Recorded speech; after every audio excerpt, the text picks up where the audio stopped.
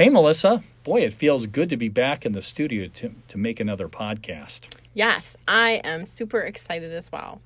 So what amazing topic are we going to talk about today? Well, with the movie Midway coming out in November of this year, I thought it was a good time to highlight the significance of this World War II battle. As some historians have suggested, the Battle of Midway was the turning point of the war. Really? When I think of Midway, the only thing I can come up with is Midway Airport in Chicago. Interesting that you mentioned that, because the airport was renamed after this battle in 1949. Huh. From 1932 to 1960, Midway Airport was ranked one of the busiest airports in the world. Did you know that Chicago's O'Hare Airport has a connection to World War II as well? No, really? Yeah, O'Hare Airport was also named after a World War II hero, Navy flying ace Ed Butch O'Hare. O'Hare won the Medal of Honor for shooting down 5 Japanese bombers, which were en route to attack the USS Lexington, an American aircraft carrier, in February 1942. I see the picture that you have here. Is that President Roosevelt? Oh, maybe awarding the O'Hare Medal of Honor? He is. Unfortunately, America's first Top Gun died while on his first ever nighttime attack in 1943. Sadly, this was going to be his last flight. You know, it's really interesting. Growing up in Wisconsin, if we think of Chicago, we're more likely to think about it as the city of gangsters, not necessarily a city of war heroes and war history. Yeah, it might be hard to believe, but O'Hare's dad might have had something to do with Al Capone's conviction on tax evasion. Oh. Yeah, we know that O'Hare Sr. worked for Capone as a lawyer. It is believed that O'Hare Sr. became an informant for the government. Just a week before Capone's release from prison, O'Hare Sr. was gunned down. Oh, no. Who killed him has been a mystery ever since. So there's gangsters actually connected then to the war. Exactly. So it's both. Yeah. By the way, if you go to Terminal 2 at O'Hare International Airport today, you can see a replica of O'Hare's Wildcat plane. Oh, that's cool. I see the picture of it here. It's really neat. That's in O'Hare? Yes, it is. Oh, that's cool. I'll have to check it out the next time I'm waiting for a flight. Yeah, and unfortunately, nobody goes to Terminal 2. I was going to say I've almost never been to Terminal 2, but I'll have to try to make a point to go. Hopefully, with the changes at the airport, they'll put it in a better location. Yeah. Okay, before we get back to the Battle of Midway, let's deal with a theme song with historical context? You got it. Our theme song is from the 1986 hit movie Top Gun. Yes. Didn't you tell me that your students think you look like Tom Cruise? In fact, they do. Really? You don't seem to agree. How about we play the song? All right.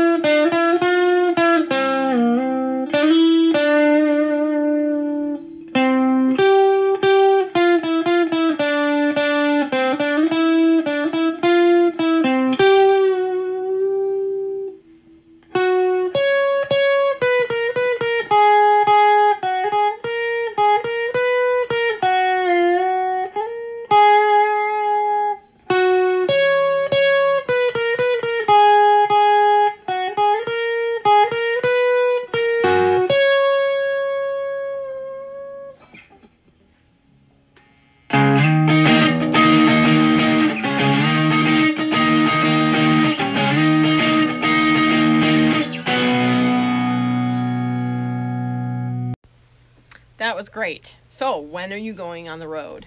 I think you should go on tour with Kenny Loggins. That's a great idea. I will get my agent on that one. Do you have an agent? Not yet, but I love that idea. I think I need one. Did you notice I added a little danger zone to the end of it? Absolutely. Okay, on to The historical context of the Battle of Midway, which really rests on 5 main events. The Russo-Japanese War of 1904 is the first of these. For several reasons, America was shocked that Japan defeated a European power like Russia, including race. Our friend T.R. helped negotiate that treaty. He really was a pretty amazing president, wasn't he? Yeah, I think he was. The point here is that after the war, Japan was now on the radar of America as a naval power. Okay? Number 2 happened at the Washington Conference in 1921. At this conference, it was agreed on to reduce the number of battleships. America could have 30, while Japan could have 17. So why did they do that? Good question. The idea was that if you reduce the number of battleships, you reduce the chances of conflict. Okay, that makes sense. Okay, number 3 is the invasion of Manchuria in 1931, and more importantly, in the invasion of China in 1936 by the Japanese. So why did they do that? There's really 2 critical points here to understanding why Japan did so. First is they saw themselves as the superior race. I know we might see Japanese and Chinese as all being Asians, but the fact is they didn't see it that way. Human beings like to categorize people based upon race or religion or nationality. Of course, this doesn't work. People are complex, and so is history. That is one of the things I love about it. I never thought about it that way.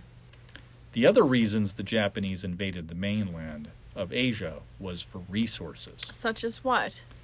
Yeah, like tin, rubber, iron, and oil. To make ships and planes, you need these items. After the invasion of Vietnam by the Japanese, President Roosevelt banned the shipment of aviation fuel and then froze Japanese assets in America. Why did Japan want Vietnam? Because Vietnam produced rubber. The French, who colonized Vietnam, exported rubber through a company you might have heard of, Michelin. Yep. Roosevelt's actions caused Japanese military leaders to plan an attack on the U.S. Oh, I never knew that. Well, that is why I'm here. This leads us to the 4th event, which took place on December 7th, 1941. Wish my students had a New York accent like yours. On this day, the Japanese launched a surprise attack, codenamed as Tora, Tora, Tora, on Pearl Harbor. So what does Toro mean? Tiger. Oh. Now you know some Japanese. Yeah, it's very cool. The goal of this attack was to knock out the American Navy for at least 6 months, which it did. The Battle of Midway was about 7 months after Pearl Harbor. The success of the Japanese Navy can be seen by the fact that they destroyed almost 50% of the American fleet in just one morning. The attack also taught the American Navy a critical lesson. The aircraft carrier, not the battleship, would determine the outcome of this war. A carrier is a little bit like a mobile airport, right? You got it. Thankfully for the American Navy, its carriers were not in the harbor on December 7th. The USS Lexington and Enterprise were out delivering aircraft to Midway and Wake Islands.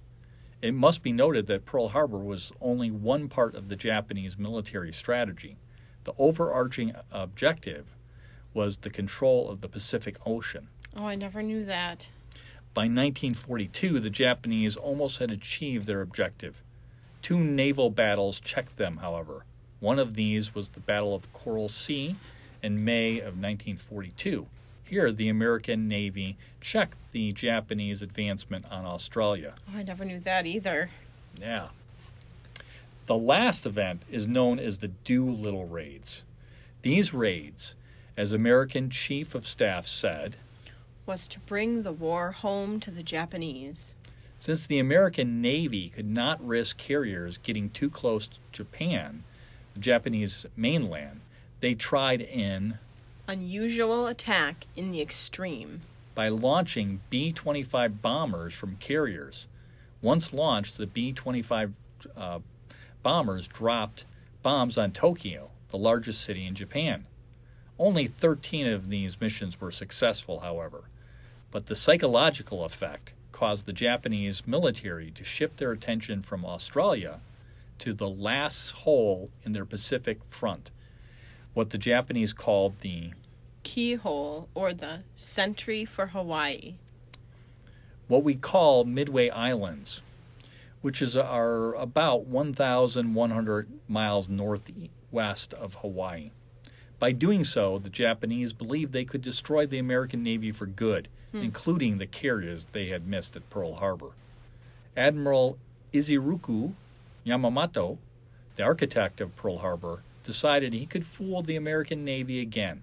This time, Yamamoto used a feint, or fake, attack on the Aleutian Islands off Alaska. This might have worked, but unbeknownst to the admiral, his plan was known to the Americans through a code-breaking device they called magic. To ensure that this message was accurate, the American Navy allowed the Japanese to intercept another message, which said, "We are running out of fresh water at Midway." Once again, magic picked up this message with another key piece of information. The Midway Islands would be attacked on June 4th. The trap was now set, or at least that is what American Admiral Chester Nimitz thought. So let's do a quick review of the key events leading up to the Battle of Midway. So first it was the Russo-Japan War, then the Washington Conference, the second. Third is the invasion of Manchuria, and more importantly, the invasion of China by the Japanese. Fourth, the attack at Pearl Harbor. And then fifth, the impact of the Doolittle raids, which caused the Japanese to attack the Midway Islands, where the American Navy was ready to do battle. Okay. For the rest of this podcast, we will attempt to answer two questions. How did the American Navy win the Battle of Midway? Or you could look at it as to how the Japanese lost the Battle of Midway. And number two, what is the consequence of the Battle of Midway? Those are very good questions. Thanks, I'm glad I thought of them. At first, it seems like the American Navy had a major advantage with magic. This, however, was not the case. Let's compare a few factors that demonstrate this point. First of all, the Japanese had 4 aircraft carriers at Midway, while the Americans only had 3. The Japanese had 230 airplanes. The Americans had 221 airplanes. They did have a slight advantage because they had another 70 airplanes on the island itself. Japan had superior weapons. They had accurate aerial torpedoes, proven at Pearl Harbor, armor-piercing and delay-fuse bombs. The Americans had unreliable and slow torpedoes, and they had no armor-piercing or delay-fuse bombs. So major advantage to the Japanese. The Japanese also had experienced pilots by flying a superior aircraft, the Zero. Americans' pilots had little experience, and their aircraft was no match for these Zeros. Hard to believe that the U.S. could be so far behind, especially given the fact the Wright brothers invented the airplane. Embarrassing, really. Experience was especially critical because, as historian John Keegan points out, the technique of launching and landing on carriers was extremely rigorous. While taking off, pilots often dipped below the deck of the carrier, frequently crashing into the sea. Landings were no better. Pilots landed at full speed, hoping the arrestor wires would hook the plane. If not, they had to immediately take off again or crash into the carrier deck. To make matters worse, pilots lacked radar to guide them back to the carrier after takeoff. Using eyesight from high altitude, they relied on guesswork and more than a little bit of luck. Remember, the Pacific is 25 million square miles. Boy, it's tough just thinking of how difficult this task was for American pilots. Exactly. So what happened at the Battle of Midway? 2 critical factors took place that allowed the American Navy to win the battle. Both can be summed up in one word. Determination. Courage. No, really a major dose of luck.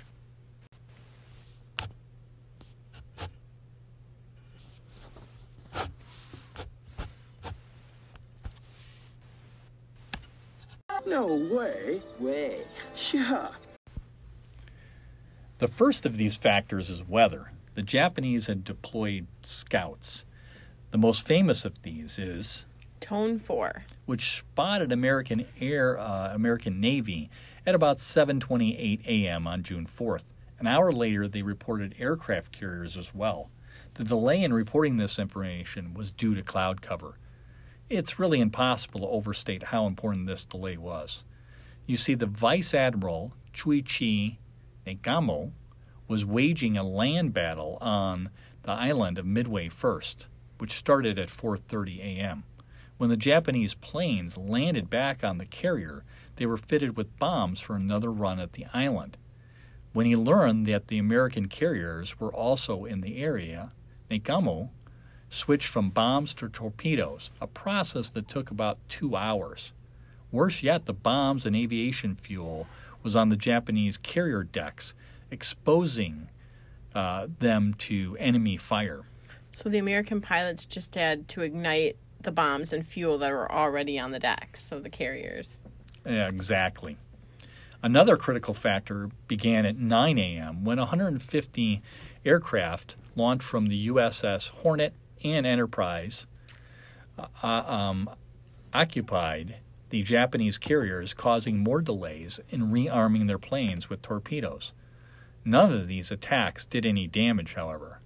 For a second time, luck would intervene again. At 10:25 a.m., a group of lost American dive bombers from the Enterprise found their target, the decks of the Japanese carriers. This time is critical, since the Japanese were within minutes of launching their own planes. Moreover, the Japanese Zeros, having fended off 2 waves of attacks by Americans, were now out of ammunition, allowing the 37 Dauntless dive bombers under the command of Lieutenants Wade McCluskey and Maxwell Leslie to engage the Japanese carriers. In the nick of time, McCluskey and Leslie's squads dropped from about 14,500 feet and aiming their bombs at the decks of their carriers, which were still littered with torpedoes and aviation fuel. The Agagi Red Castle was the first to be sunk. The Kagag Increased Joy, and the Sori Green Dragon. were next to go. In a matter of 5 minutes or less, The whole course of the war in the Pacific had been reversed. claims historian John Keegan. Before the Battle of Midway was over, the Americans and the Japanese would lose another carrier. As the saying goes, Sometimes it is better to be lucky than good. of course, this is not to demean the accomplishments of the American Navy that day, who had to win the battle. Well, according to Dallas-ism, the Battle of Midway was a Pivotal engagement one that the Americans should have lost, but won instead. by one of the most lopsided margins in naval history. So if the Battle of Midway was pivotal, what was the consequence of the battle? There are many answers to this question. I will just highlight 3 of them. First, the outcome of this battle proved that carriers were the key to winning the battle in the Pacific. Americans demonstrated this by building 14 more carriers before the end of the war. The Japanese tried to keep pace, building 6 more, but with the losses of the 4 carriers at Midway, they could no longer be able to compete with the American industrial might. 2. After Midway, the Japanese continued to test the courage and resources of the Americans. But from this point on, the Americans would no longer be on the defensive. Going forward, the American Navy used a strategy of island hopping, which got them closer and closer to the mainland of Japan. When they got close enough, they deployed another new weapon, the atomic bomb. 3. Finally, Midway allowed the United States to turn its attention to Europe. That's really incredible when you think about it. With the destruction of Pearl Harbor, you would think America would focus mainly on Japan first. It also makes sense because didn't the fighting in Europe end first? Yes, May of 1945. The end of the Pacific took place 4 months later in September. Well, one thing I learned, some very interesting Japanese words. Do you think you'll teach Japanese anytime soon? That's another great idea. I'll put that on my list of things to do.